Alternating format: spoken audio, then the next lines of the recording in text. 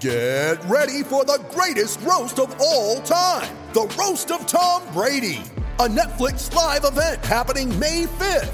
Hosted by Kevin Hart, the 7-time world champion gets his cleats held to the fire by famous friends and frenemies on an unforgettable night where everything is fair game.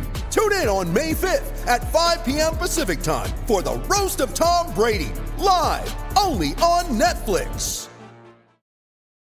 You ready? Showtime. On May 3rd, summer starts with The Fall Guy. Let's do it later. Let's drink a spicy margarita. Make some bad decisions. Yes! Audiences are falling in love with the most entertaining film of the year. Fall Guy. Fall Guy? Fall guy. That's what the poster said. See Ryan Gosling and Emily Blunt in the movie critics say exists to make you happy. Trying to make it out? Nope. Because I don't either. It's not what I'm into right now. What are you into? Talking. Yeah. The Fall Guy. Only in theaters May 3rd. Rated PG-13. On Florida's Space Coast, we think you can have the best of both worlds. Kind of like right now. Driving, at your desk, maybe at the gym, but you're also grooving to some music. Visit us and you'll go to the beach and see a rocket launch. Or go kayaking and manatee spotting. It's all waiting for you on the only beach that doubles as a launch pad. Plan your adventure today at visitspacecoast.com. Hi, Paul Dennett here. Just letting you know that Cricket Unfiltered is now on Patreon. If you are a fan of our show and would like to support us with a few dollars each month, go to patreon.com/cricketunfiltered or click the link in the show notes on your podcast app. Menas here. Our Patreon supporters will also get some pretty cool bonus content. Paul will be doing a series of cricket history podcasts. And Menas will be doing long-form interviews with leading cricket personalities. All of these shows, plus other bonus features, will be available exclusively to our Patreon supporters. The first bonus episodes are available now. So if you want some great extra content, or if you just love the show and would like to help support us financially, please go to patreon.com/cricketunfiltered. Now, on with today's show.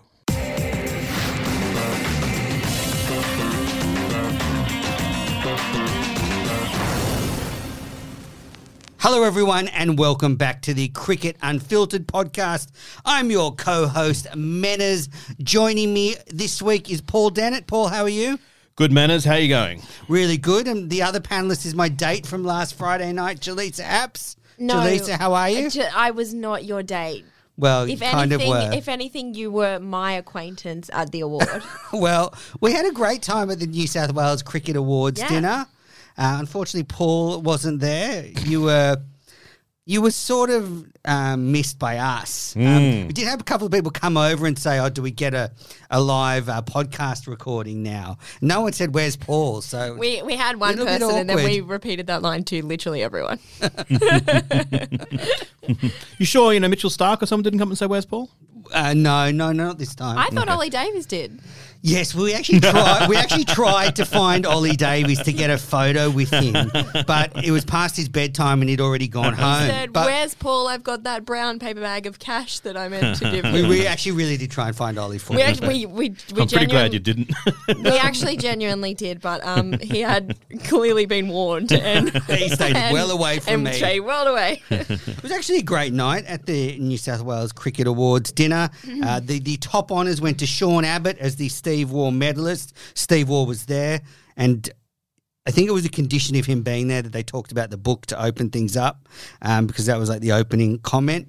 The other winner was Rachel Haynes, who won the Alex Blackwell medal. There was a couple of problems, though, with all the Poms winning the awards. James Vince, Alex Hales and Heather Knight all won awards for being the player of their Big Bash franchises, so that was a little bit disappointing. I think, Jaleesa, there needs to be a rule where Poms are forbidden from winning awards at those nights. This really bothered you, didn't it? I did, yeah. It's the New South Wales Cricket Awards. I mean, we actually did have quite a few people that had to phone their, or I guess video their responses in, because not only were they a lot of Poms that won, but a lot of the others were at IPL. So that's right. Warner won One Day Player of the Year award. Yeah, I'm sure there's probably plenty of times when someone like Darren Lehmann won Yorkshire Player of the Year and various different Australians. Michael Bevan over there.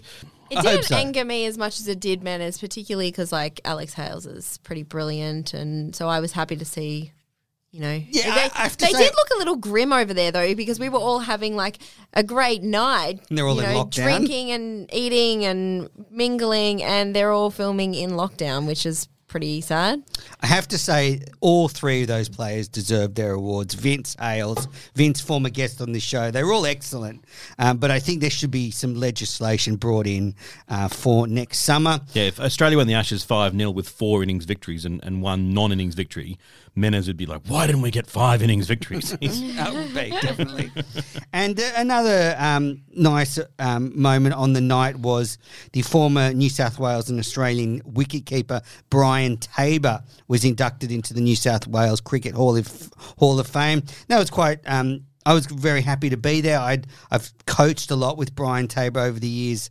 I know Jaleesa doesn't believe I did coaching, but I used to coach in all the school holidays. No, It would you be coached. Brian You Tabor. were very good. Thank you. So You did some good coaching. thank you for the encouragement. But Brian Tabor taught me a lot. He's a great man, and I was thrilled that he was recognised for his immense contribution to New South Wales cricket. He was the incumbent, and Rodney Marsh tipped him out, wasn't it? Wasn't that the case in the late 60s, early 70s? A bit. Marsh was sort of the better batsman, so he got the gig. Yeah, Tabsy didn't have a great record with the bat, but a brilliant contributed at all levels to cricket, even post-playing. He spent a lot of time with young teams and coaching and selecting, so he has been a lifelong contributor to New South Wales cricket. Well, for this edition of Cricket Unfiltered, we're going to start off by discussing the cricket headlines. Well, Paul, you were ahead of the game last week saying the IPL should be cancelled. It seems like that issue's really gathered speed since our last show, so we'll talk about that, the contracts that were handed out by Cricket Australia. And then to wrap things up, we've got a little bit of a sort of review of the season where we've sort of picked some of our favourite moments from the very long cricket season. Well, let's start off with the IPL. Paul, what's happened since our last show? No, it's just devastating. It's such a sad, terrifying situation in India. Some of the worst parts are reading reputable articles in publications like the New York Times and the Financial Times of London, where they're saying that as high as the death rate is, and it may be 2,000 a day, when they've kind of cross-checked it against the what's going on at the various different crematoria, that the true death rate might be 2 times, 5 times, or even 10 times as high as it actually is. The case numbers already at levels that are almost impossible to understand are actually vastly higher than that. And my social media, I have a lot of Indians that I follow and follow me, and it's just kind of become so noticeable of all the people sort of giving contact numbers to, if you've got an oxygen cylinder, please call me. It's really sad. Yeah, and things like, you won't be able to get one here, but if you drive 5 hours to this city and you speak to this guy, you might be able to get one. And yeah, it's just a horrendous human tragedy, and I earnestly hope that the rest of the world gets together to give as much help to India as possible. Obviously, it's the right thing to do, and from a secondary point of view, the whole world cannot be safe from corona until everyone is safe, and this is where the current crisis is, and action must be taken. It's very concerning. With regards to the IPL, Ravi Ashwin's pulled out of the tournament. Adam Zampa and Kane Richardson are on their way home. Andrew Tyer's already at home, and as we record this on Tuesday, the Australian Prime Minister Scott Morrison has banned all flights from India coming into Australia, and he says Australian cricketers playing in the IPL won't be prioritised. Now, this ban's till the middle of May, but there's a real chance now that the Australian players, coaches and commentators that are over there for the IPL might not be able to get home. It's a really delicate issue because if you had a family member in India who wanted to get home and couldn't, then you'd have no sympathy for the cricketers whatsoever. You'd say they've gone over there as for the money and they're not representing Australia. So even if they were representing Australia, yeah. But I take a different view in the sense that I think that it's only a very small number of them. I think de facto they kind of are representing Australia in the sense that Pat Cummins has made a donation of $50,000 to the Indian charity. The response to that has been enormous. That although they are in it for their own money, they're also kind of goodwill ambassadors for Australia.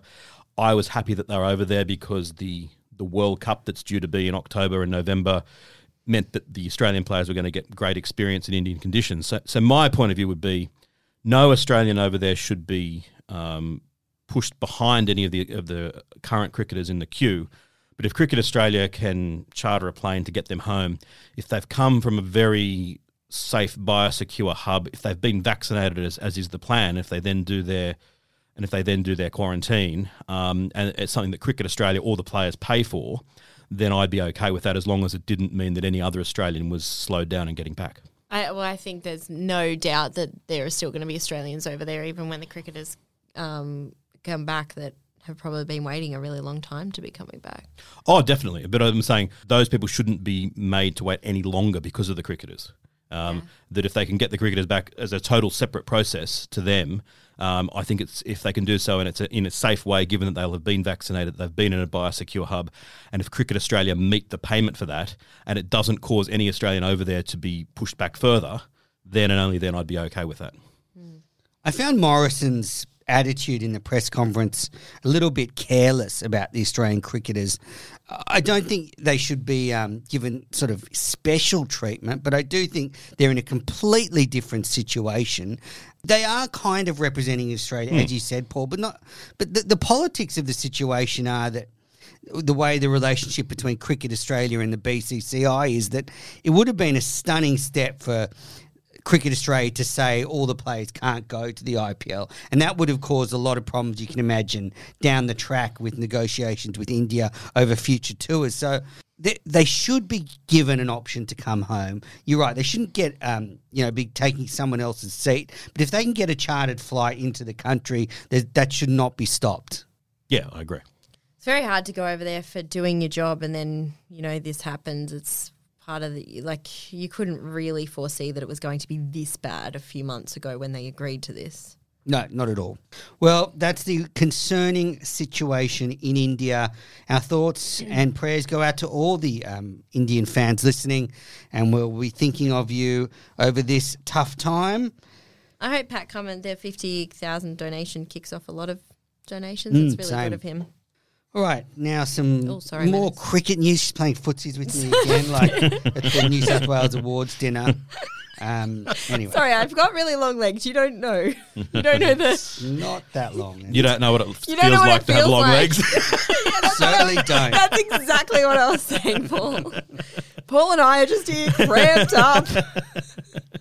I'm stretched out. I can Menace- barely touch the floor. Menace needs help off his seat.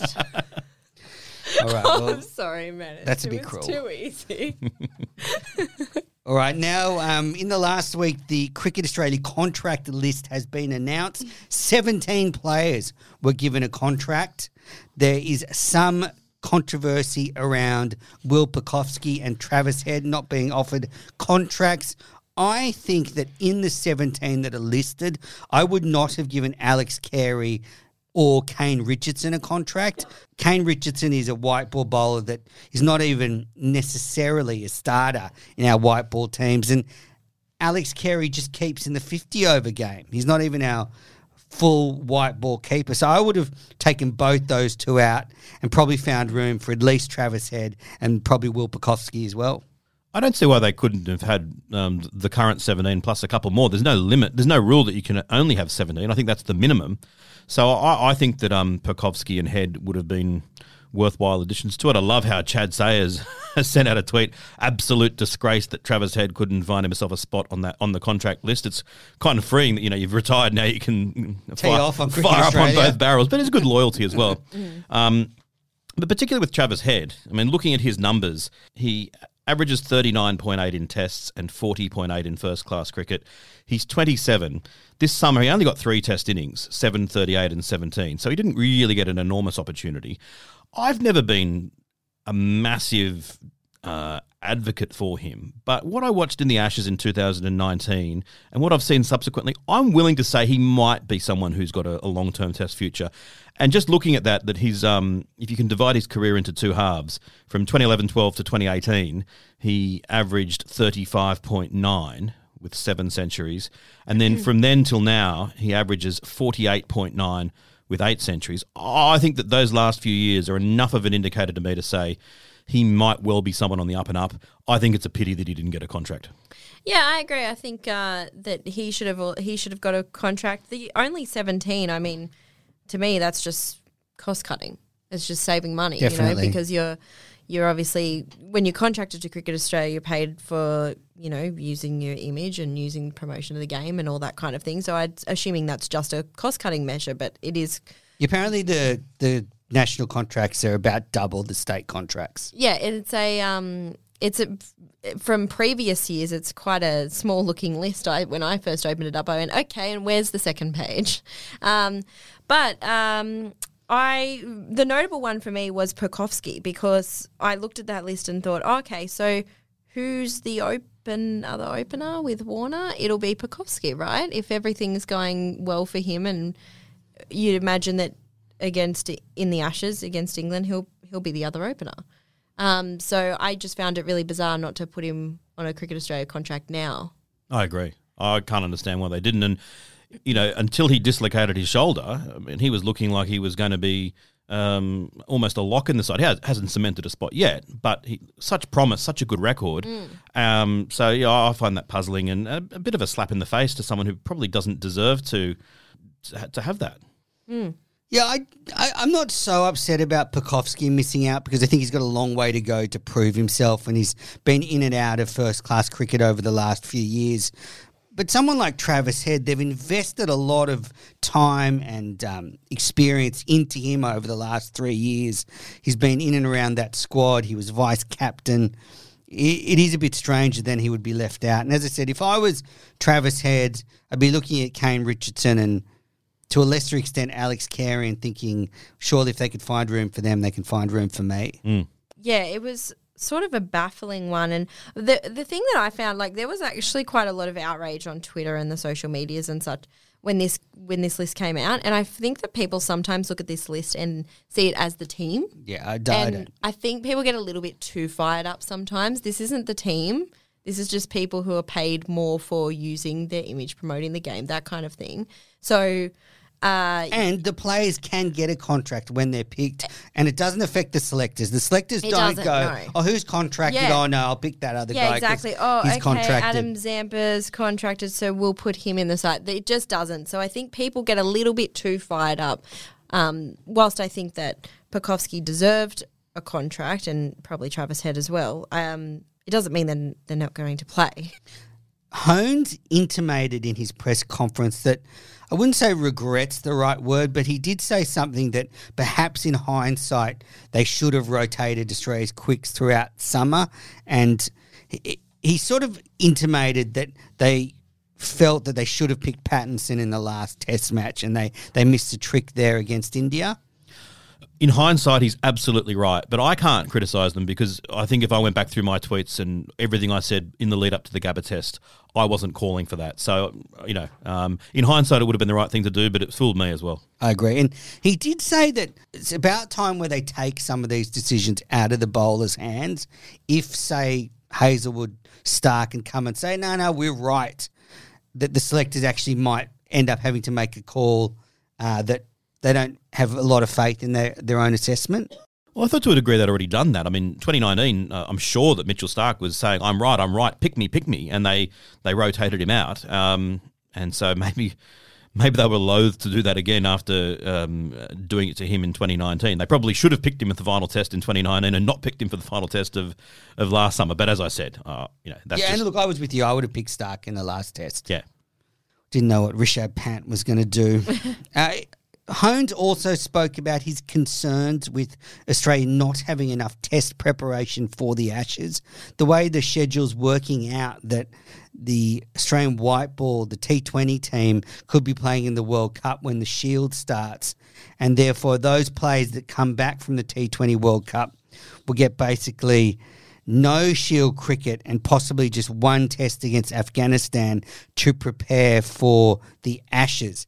And Holmes did make it clear that he is concerned about that. It reminds me a little bit of what happened in England a couple of seasons ago, where so many of the England players are in the IPL, and the Pakistan side actually played a test match in Ireland first. And then when they played the first test match, that if you looked at test matches played in, first-class games played in England or Ireland, so sort of similar conditions in the lead up to the test match, several of the Pakistani players had actually more experience in the home conditions of England than the England players had had. It would be unfortunate if it panned out that way, but I think with the pandemic and everything going on, this is one of these things. I just don't think you can do anything about it. Mm-hmm. I agree. And you would expect that the English team will be coming from that T20 World Cup as well, so they'll be in a similar situation preparation-wise. Yeah, and Pakistan then did beat England in the first test of that in that series. So, I mean, as far as the Ashes are concerned, as much as I'm a patriotic Australian, if England happened to get a bit of a jump on Australia at the Gabba and we created a much more competitive Ashes series than we otherwise might have had, it might end up being for the best. Don't hold your breath on that one. All right, well, they were the cricket headlines. Let's now take a break and then we'll be back to discuss the 2021 season. You're listening to the Cricket Unfiltered podcast. I'm Menas, I'm with Paul and Jaleesa, and we thought it would be appropriate to look back at the season that was 2021, the longest season in memory, the longest season, I think, in Australian cricket history. It started in September, which I think it started when Australia played New Zealand in the women's 50-over series, and then concluded with the Shield final in mid-April. For me, it was a dream summer. It could have kept going as far as I was concerned, but it's over. We've got a few months off before the next season begins. And Paul, you got a couple of highlights from the summer you want to start off with? Well, I mean, for a start, it's just one of the most bizarre summers in history that when you look back on it, you've got to give a lot of congratulations to Cricket Australia for making it all happen, to the Australian players, to the Indian players for playing such a big part in it. To the New South Wales government for letting this Indian team in. Yep. And I think to all of the to the nation of Australia, our governments for having got us to a point of handling the pandemic better than most countries. We haven't done everything perfectly, but to have allowed crowds in to a degree throughout the whole season is a phenomenal achievement. For me, what sort of highlights what a strange situation we're in is that as we go to air, we are 27 months since the Australian men's team last played a one-day game at the Melbourne Cricket Ground. By the time that next happens, it'll be 3 years, a gap. Now, part of that was because the previous summer, Australia had to go to India and it was a weird summer as well. But when you think about, it wasn't that long ago that you could bank on 60, 70, 80,000 for the MCG, and it was the highlight of the summer, Australia playing one day as the MCG, to now going to a point where we're going to have 3 years with no games there at all. It highlights what a weird summer we've had and how much the world has changed. Yeah, we were really fortunate in Sydney that we got the whole WBBL played. There was most of the Indian white ball games were played in Sydney. We got the test match away. But that's crazy that there hasn't been a 50-over game at the MCG for 3 years. It will be 3 years by the time they do have one, yeah. Incredible. All right, well, Paul, start us off. What have you got from the summer? Well, let's start with best innings. Best innings of the summer. And for me, there were plenty that I enjoyed, but the one that I respected the most was Rishabh Pant's 89 not out at the Gabba to win the Test match for India, and we'll keep on revisiting this match. Menas, eventually you'll probably turn my microphone off because it was a pretty painful match for Australian fans. But you've got to say, given the history, Australia hadn't been beaten there since 88, 89. Given the fact that India had never beaten Australia in Australia except for 2 summers ago when we had all the excuses, given the fact that India were missing, basically their whole side, and that Pant up till then had been known as a sort of guy that would come out and either play a brilliant innings or get out for a duck. He actually played a really mature innings, spliced with a bit of brilliance and a little bit of madness, but for India to actually go for the total when they, they didn't need to win in order to retain the trophy. Yeah, I just think it was a special innings and one of the all-time great non-centuries that I've ever seen. I agree. Jaleesa. I agree with that. And I also just wanted to special mention, obviously not Test cricket, but special mention to Jack Edwards' 108 off 122 balls. I just really enjoyed in the Marsh One Day Cup final. I just really enjoyed watching him. I just thought it was a really patient, well-played innings, and it was just one of the ones that I just really just will stick out to me as something that was just full of a lot of skill. Yeah, I agree. He's a lovely batter to watch, tall, elegant right-hander, and that's a good pick. It's always great to see young talent emerge. My favourite innings of the summer, it's hard to choose between Smith's 62-ball, his two 62-ball centuries at the SCG. I did like the second one, and I was at both of them because he was so annoyed that he didn't do it in 61 balls. I think Marnus turned down a second that would have meant he'd broken his own record from the game before of 62 balls. But just being at the SCG with a very full house and Smith peeling off runs, Australia making a big total, just a phenomenal pair of innings from Steve Smith. Absolutely. I mean, that's my second place as well. I bracket them together, and the fact that he's been known as not necessarily a big hitter, and yet those two innings, they're what are they, like third and fourth fastest Australian one-day centuries ever, and just some of the shots he played, it was just like the angles that he could hit the ball, it was just some of the most entertaining batting I've ever seen.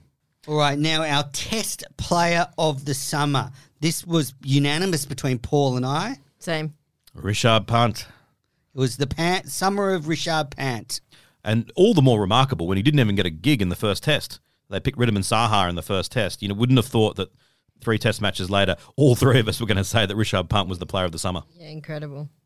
I loved his counter-attacking innings at the SCG in the third test when every sort of cricket sensibility says you just play conservative cricket, and he just came out and smashed the Aussie bowlers all over the place, and it just put the Aussie bowlers off. They could just never recover. It certainly put Tim Payne off. It's funny because it was going into this series, it was like we'll never know what this series could have been like with Kohli. And by the end of it, it was like we'll never know what this series would have been like without Pant. Absolutely. You know, Virat who by the end? Yeah, exactly. I would have rathered Virat over Pant in the end. Most baffling selection of the summer, and for me, it was Joe Burns for the first test. Now, I know that Joe Burns at all. And and I mean, I suppose when they it wasn't enough to bash him all summer. You have to bash him in our review. I'm not having a go at Joe. No, yeah, this you is. are. If you go back a few podcasts, and I encourage you all. I can't remember what you said, Paul, but I thought it was very unfair on Joe Burns to pick him. Well, probably, yeah. I mean, I think that Joe Burns is a very, very good player. I just think that the lead-up form that he had shown meant that you couldn't possibly pick him on averages. And to be fair to him, he got a second innings 50. So probably picking him for the second test wasn't as big an error, because at least he had some form going into it. But he then did fail in the second test, got dropped thereafter. So, I think that it was a disappointing selection. Now, Paul's got an award for worst commentator. I'm not participating. I'm a bit gun-shy with this one now, Paul. I'm really gun-shy. Who's your worst commentator? Andrew Mensel. Oh, sorry. I deserve that one. Sorry, let's keep going. Brian Lara, I think that they brought him out for the Big Bash, and it just didn't look like he was all that interested. That's all. He just seemed like he was a little bit bored by the Big Bash, and it produced a fairly insipid performance. Yeah, he wasn't great. I really enjoyed Merv Hughes being in the ABC commentary box for the MCG test. Loved hearing Swerve and Mervyn on the mic. So why have you gone gun-shy, Manners? Normally you'd have a list of about 800 that you'd bag. You're trying to curry favour now. You want to... Yeah, I want to get a job commentating. I actually sort of thought about this. There was actually no commentator that stood out to me, apart from Kristen Beams, as being not great. So I can't give a fake award out. I thought they were all really good apart from the player I just named. Most frustrating player of the summer. For me, it was Pekovsky, not through really any of his own fault, but after all the travails he's had, and then to have yet another concussion at the start of the summer, and then to finally get a game to score a very fluent 60. There was a really touching interview with his dad that was just so glorious to hear. And then to have that dislocation of the shoulder, and then to be kind of on the sidelines yet again, as I said at the start of the show, very frustrating, not through his fault, but hopefully we'll still see a fine career out of him. Jaleesa, do you have a frustration of the summer? Yep. Tim Payne.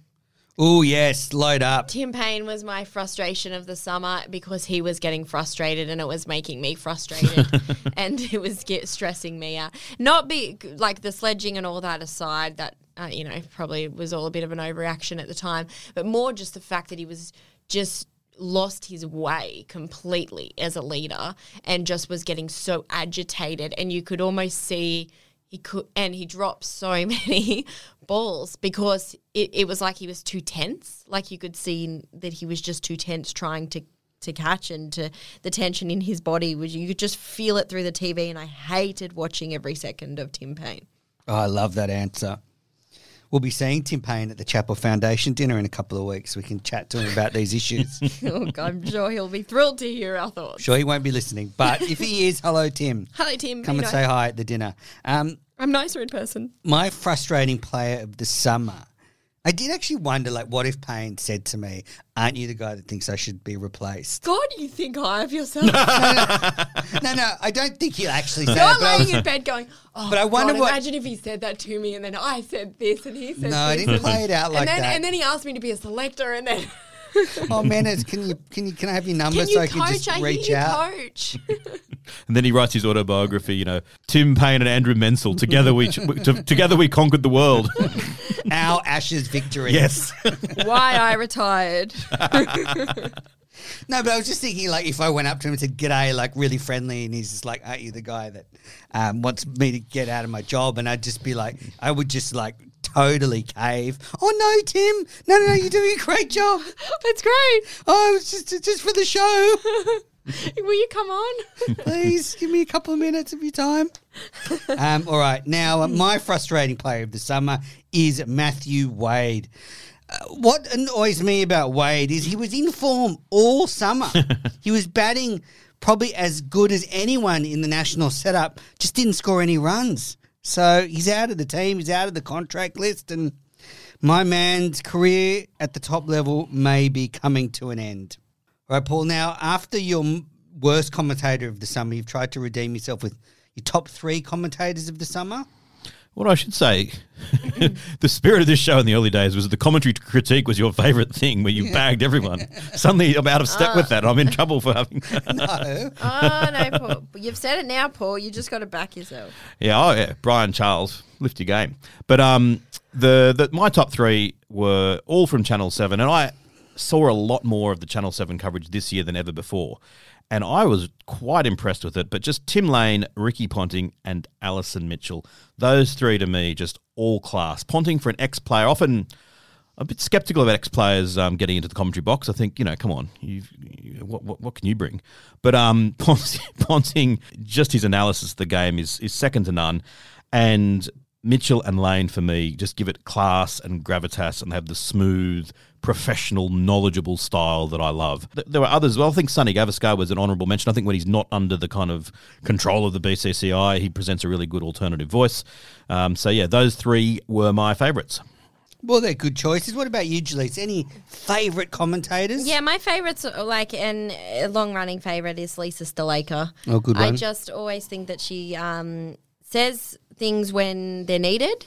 She doesn't my biggest pet hate in a lot of sporting commentary is screeching for no reason.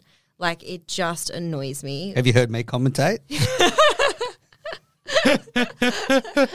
I can feel the passion behind you, though, Menace. You're actually screeching because you're that excited.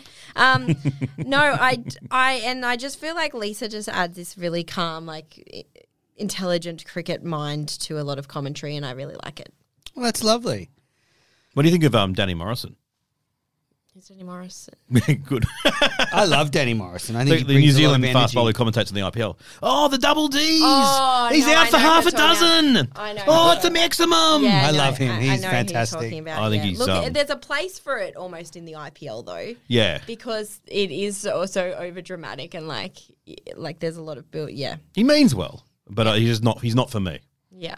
Well, I don't really have a top 3 commentators of the summer. He's going to list every single commentator. I'm just going to actually say that this summer, for some reason, the commentators did not either anger me or make me particularly happy at any point. I was very ambivalent towards them, which is not great for this podcast. But I have to say, I thought Warney had a bad summer in the commentary box.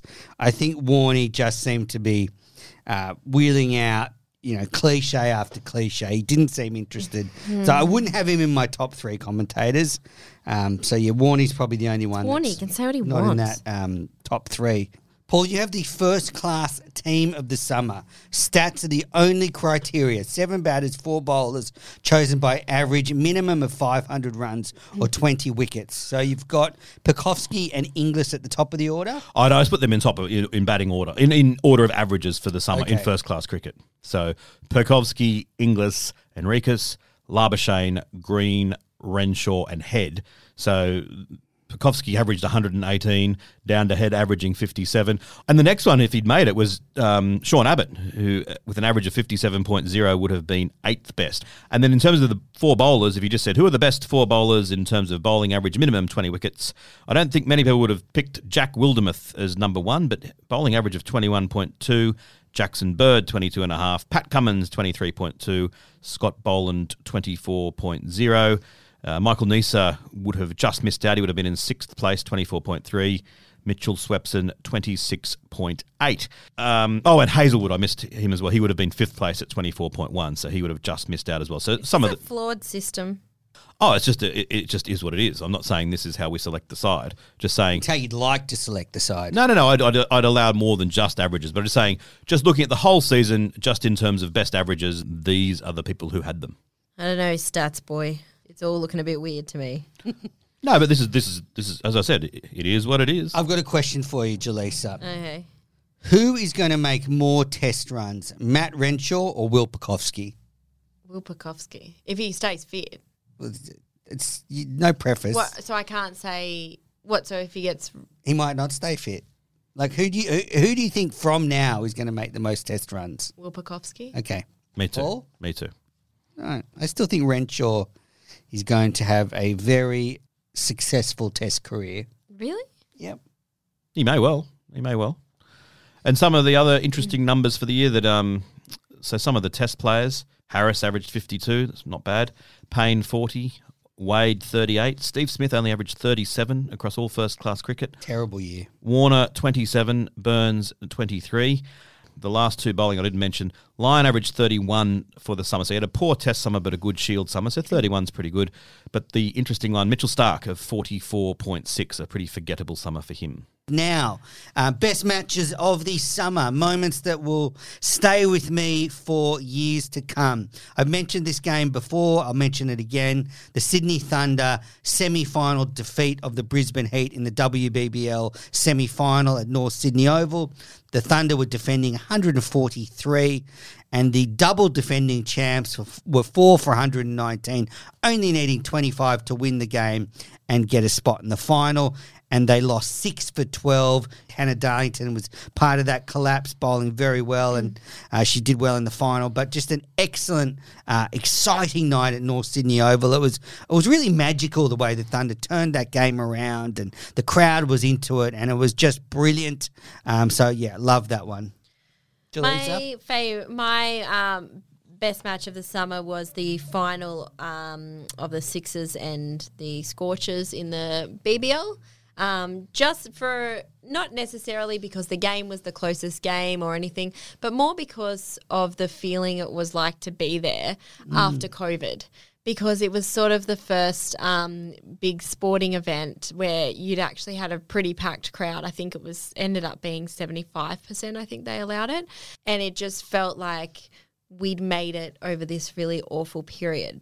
That's how I felt about that game I spoke about in the WBBL. Yeah. It was that kind of feeling that we were coming out of this malaise. Yes, and everyone was like so excited, and it was just everyone was singing and getting into the cricket and cheering every wicket and drinking and having fun, and it just felt like how good is Australia? I guess that's exactly how I felt like it summed up, nice. and I just really liked the feeling it gave me.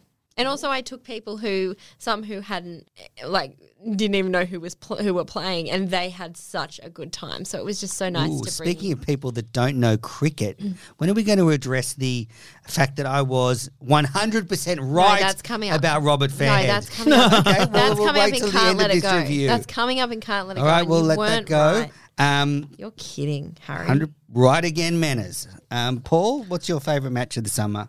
Mine was a game in the Big Bash on the 23rd of December, Adelaide versus Brisbane Heat. And again, don't endorse gambling, but I had a small bet on Adelaide.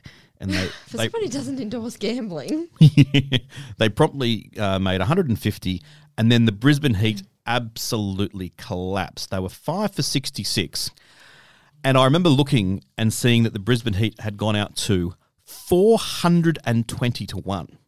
And I remember thinking I probably should put, $1 on that just to kind of secure my situation. So you put 20. I put nothing on it. And all of a sudden, James Baisley scored 49 not out off 31, and Brisbane got to the point where off the final ball they needed 2 to win. They scampered through for a single. Steckity dived in and was home, and therefore it should have been a super over. So they were on the verge of 50-50 of winning, but his bat just before the line bounced up and the ball hit the stumps and he was run out. And it was like, wow. I'm actually glad I didn't have that dollar on them at 400 to 1 because I would have lost it and I won my bet. But it was what an emotional roller coaster, and it was the Big Bash at its best. It was bonkers but brilliant.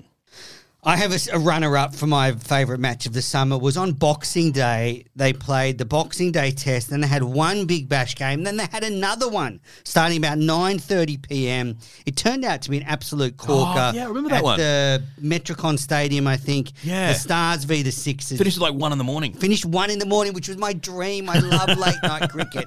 It's so lovely being up late at night and there's cricket on, and especially that was being played in Australia. And, Sixers needed 20 off the last over and they got there with 1 ball to spare. Dan Hughes, 96 not out.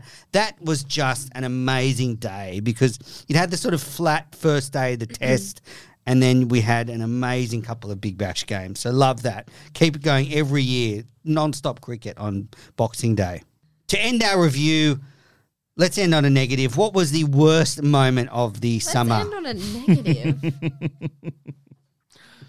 Well, for me, there was the two that stand out was the SCG Mohammad Siraj racism controversy and the fact that throughout the whole summer, Channel 7 were engaged in legal action against Cricket Australia, that we covered it at the time, that you don't want your main broadcaster at loggerheads with you. Ultimately, the cricket delivered in the end, and so I think that was... I suppose if we look back and think if it had been a 4-test summer of 4 boring draws or nothing really happened, then maybe cricket wouldn't be in as good a position. The fact that it really took a while, but it really did captivate the nation. And as you said, Menners, in many ways it captivated the nation because we were honouring the brilliance of the away team. And sometimes that's the best summer, that when you kind of get familiar with the opposing team and start to think, wow, how good is this with, all these people are now household names. But it was disappointing that there was legal action going throughout the season. Any negatives for you, Jaleesa? I'd agree with both of those. The racism controversy was just a really ugly look, and the legal action was not good for cricket nor for broadcasters. So, I have nothing really further to add. I agree. Well, all I'm going to add to that is my worst moment of the summer. It's not one moment, but it's the way the Australian cricket team did not show solidarity with the BLM movement. That was a real disappointment for me. But yeah, other than that, though, I have to say it was an amazing summer. I just want to shout out the Queensland Fire, the Queensland women's team that won the WNCL for the first time in their history. Tremendous achievement. And Georgia Redmayne leading the team to victory. They're my team of the summer, along with the Indian Tourists. Well, that's it for our review of the summer. We'll take a quick break, then we'll be back with Can't Let It Go.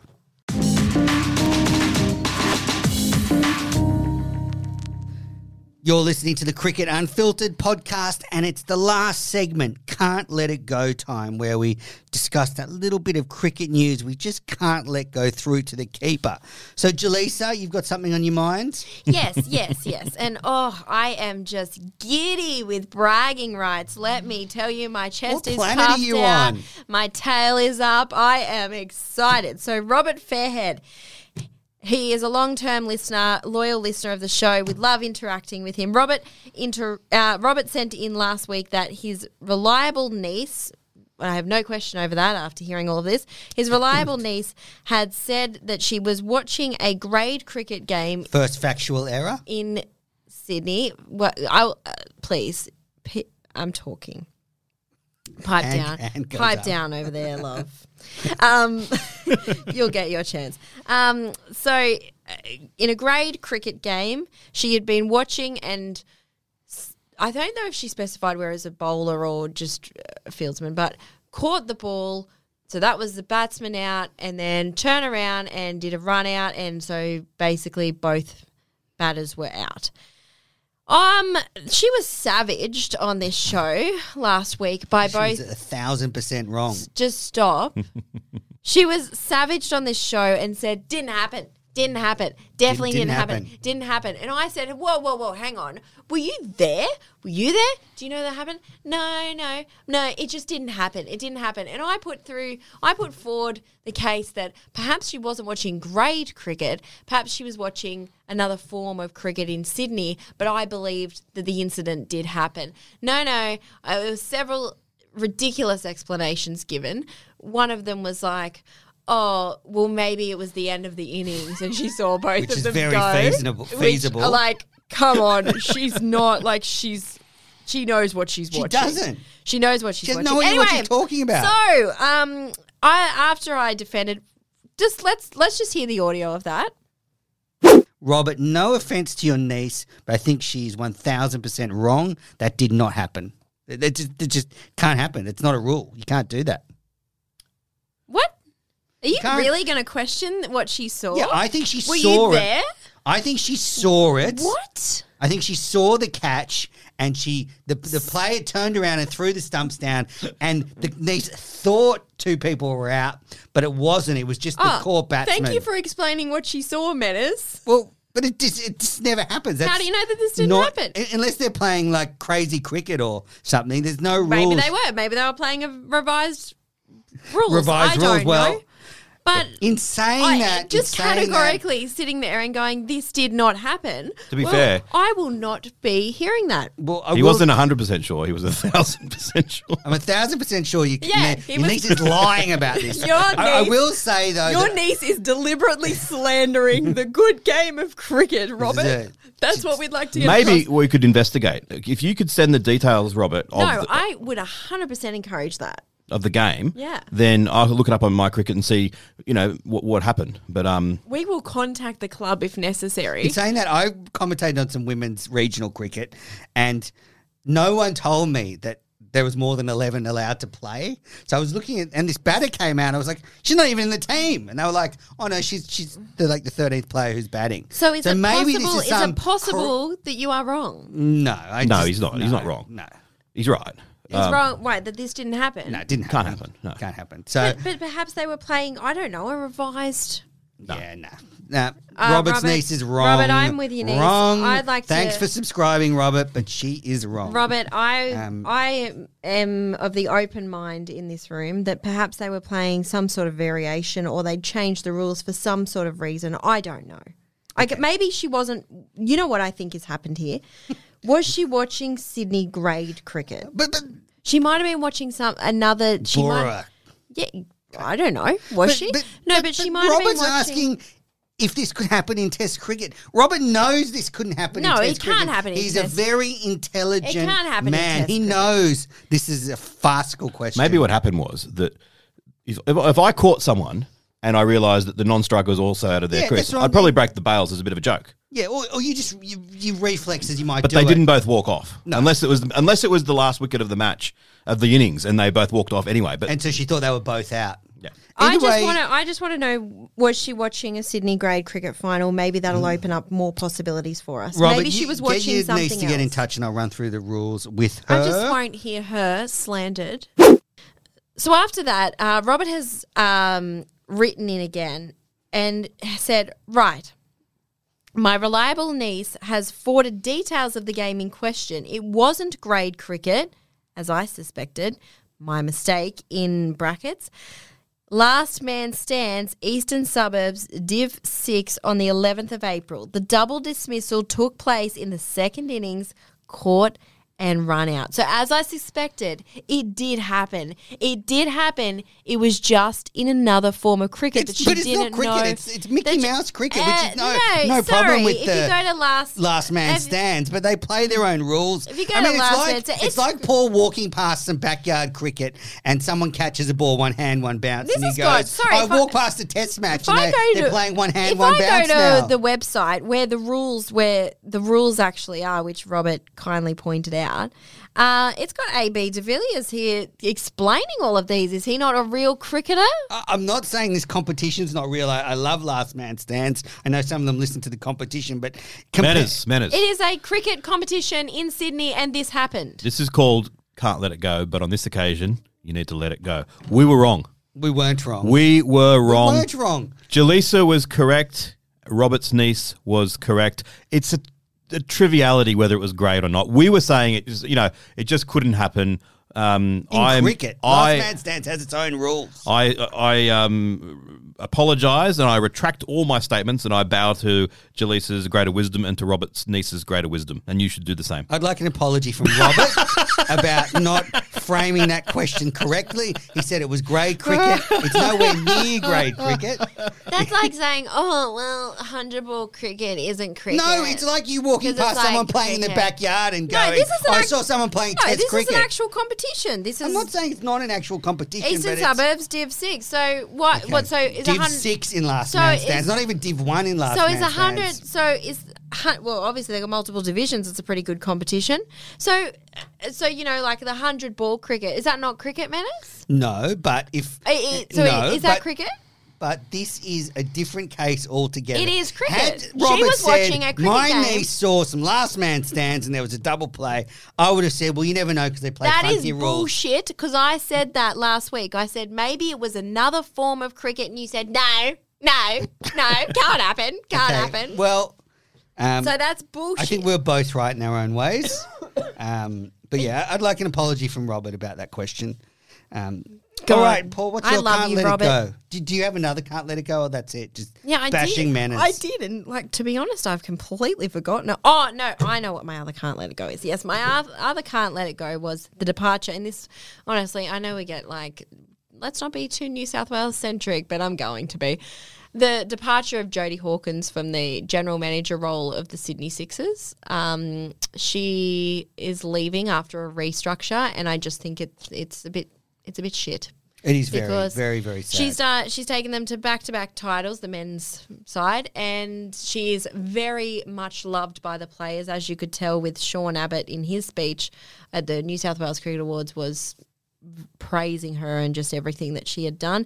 And I just think it's not good optics. I mean, you had a female in a really high administrative role who had taken this team to 2 back-to-back titles, and now she's not there. And I just think, well, not only did you have you had a female in that job, you had a female who was killing it in that job. And Bad look. yeah, I just thought it was a bad look and a really weird decision. And I wonder how this restructure's going to go. So that was really disappointing. My understanding is that she was offered another job, but it wasn't quite, as senior as that. And fair enough. She should move on to bigger and better things, but disappointing.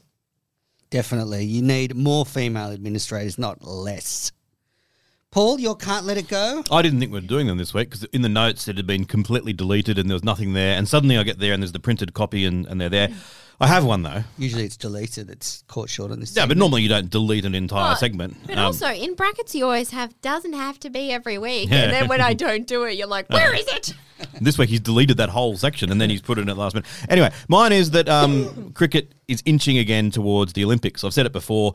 The Olympics shouldn't want cricket in there. Cricket shouldn't be in the Olympics because golf and tennis and those sports don't belong in there. But if the Olympics wants to have cricket, then yes, cricket should say yes. If you want us, we are in. I don't think there's any downside to it.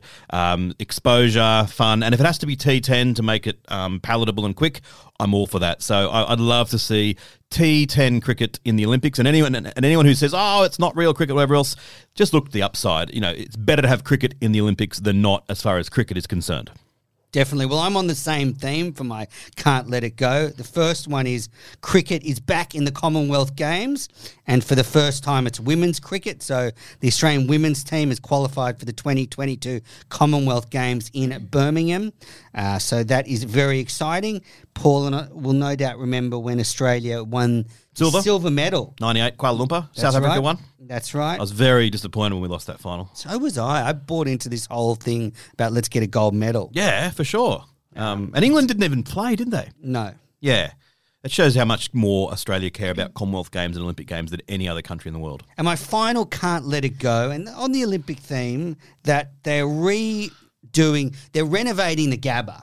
But there's a real, and they're doing this for the 2032 Olympics that Brisbane could host. There's a real concern now that they will actually remove the Gabba wicket and replace it with a drop-in pitch.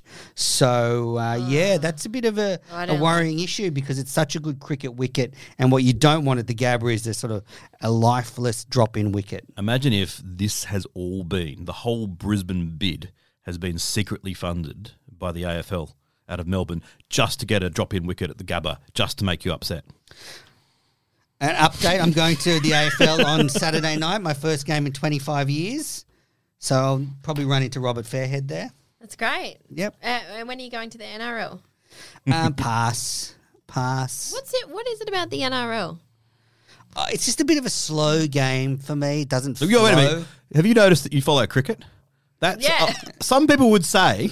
Not me, but some people, about 7 billion, would say cricket is quite a slow game. Well, I'll let you know a bit slow. next week how the AFL went.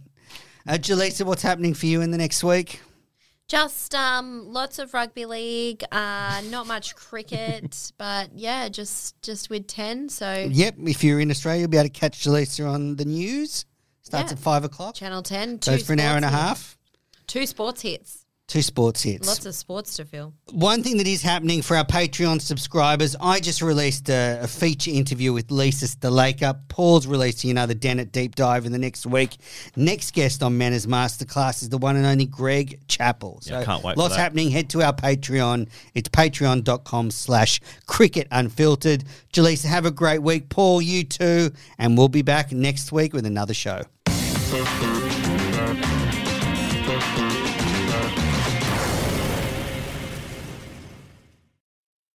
On Florida's Space Coast, we think you can have the best of both worlds. Kind of like right now. Driving, at your desk, maybe at the gym, but you're also grooving to some music. Visit us and you'll go to the beach and see a rocket launch. Or go kayaking and manatee spotting. It's all waiting for you on the only beach that doubles as a launch pad. Plan your adventure today at visitspacecoast.com. Sports Social Podcast Network.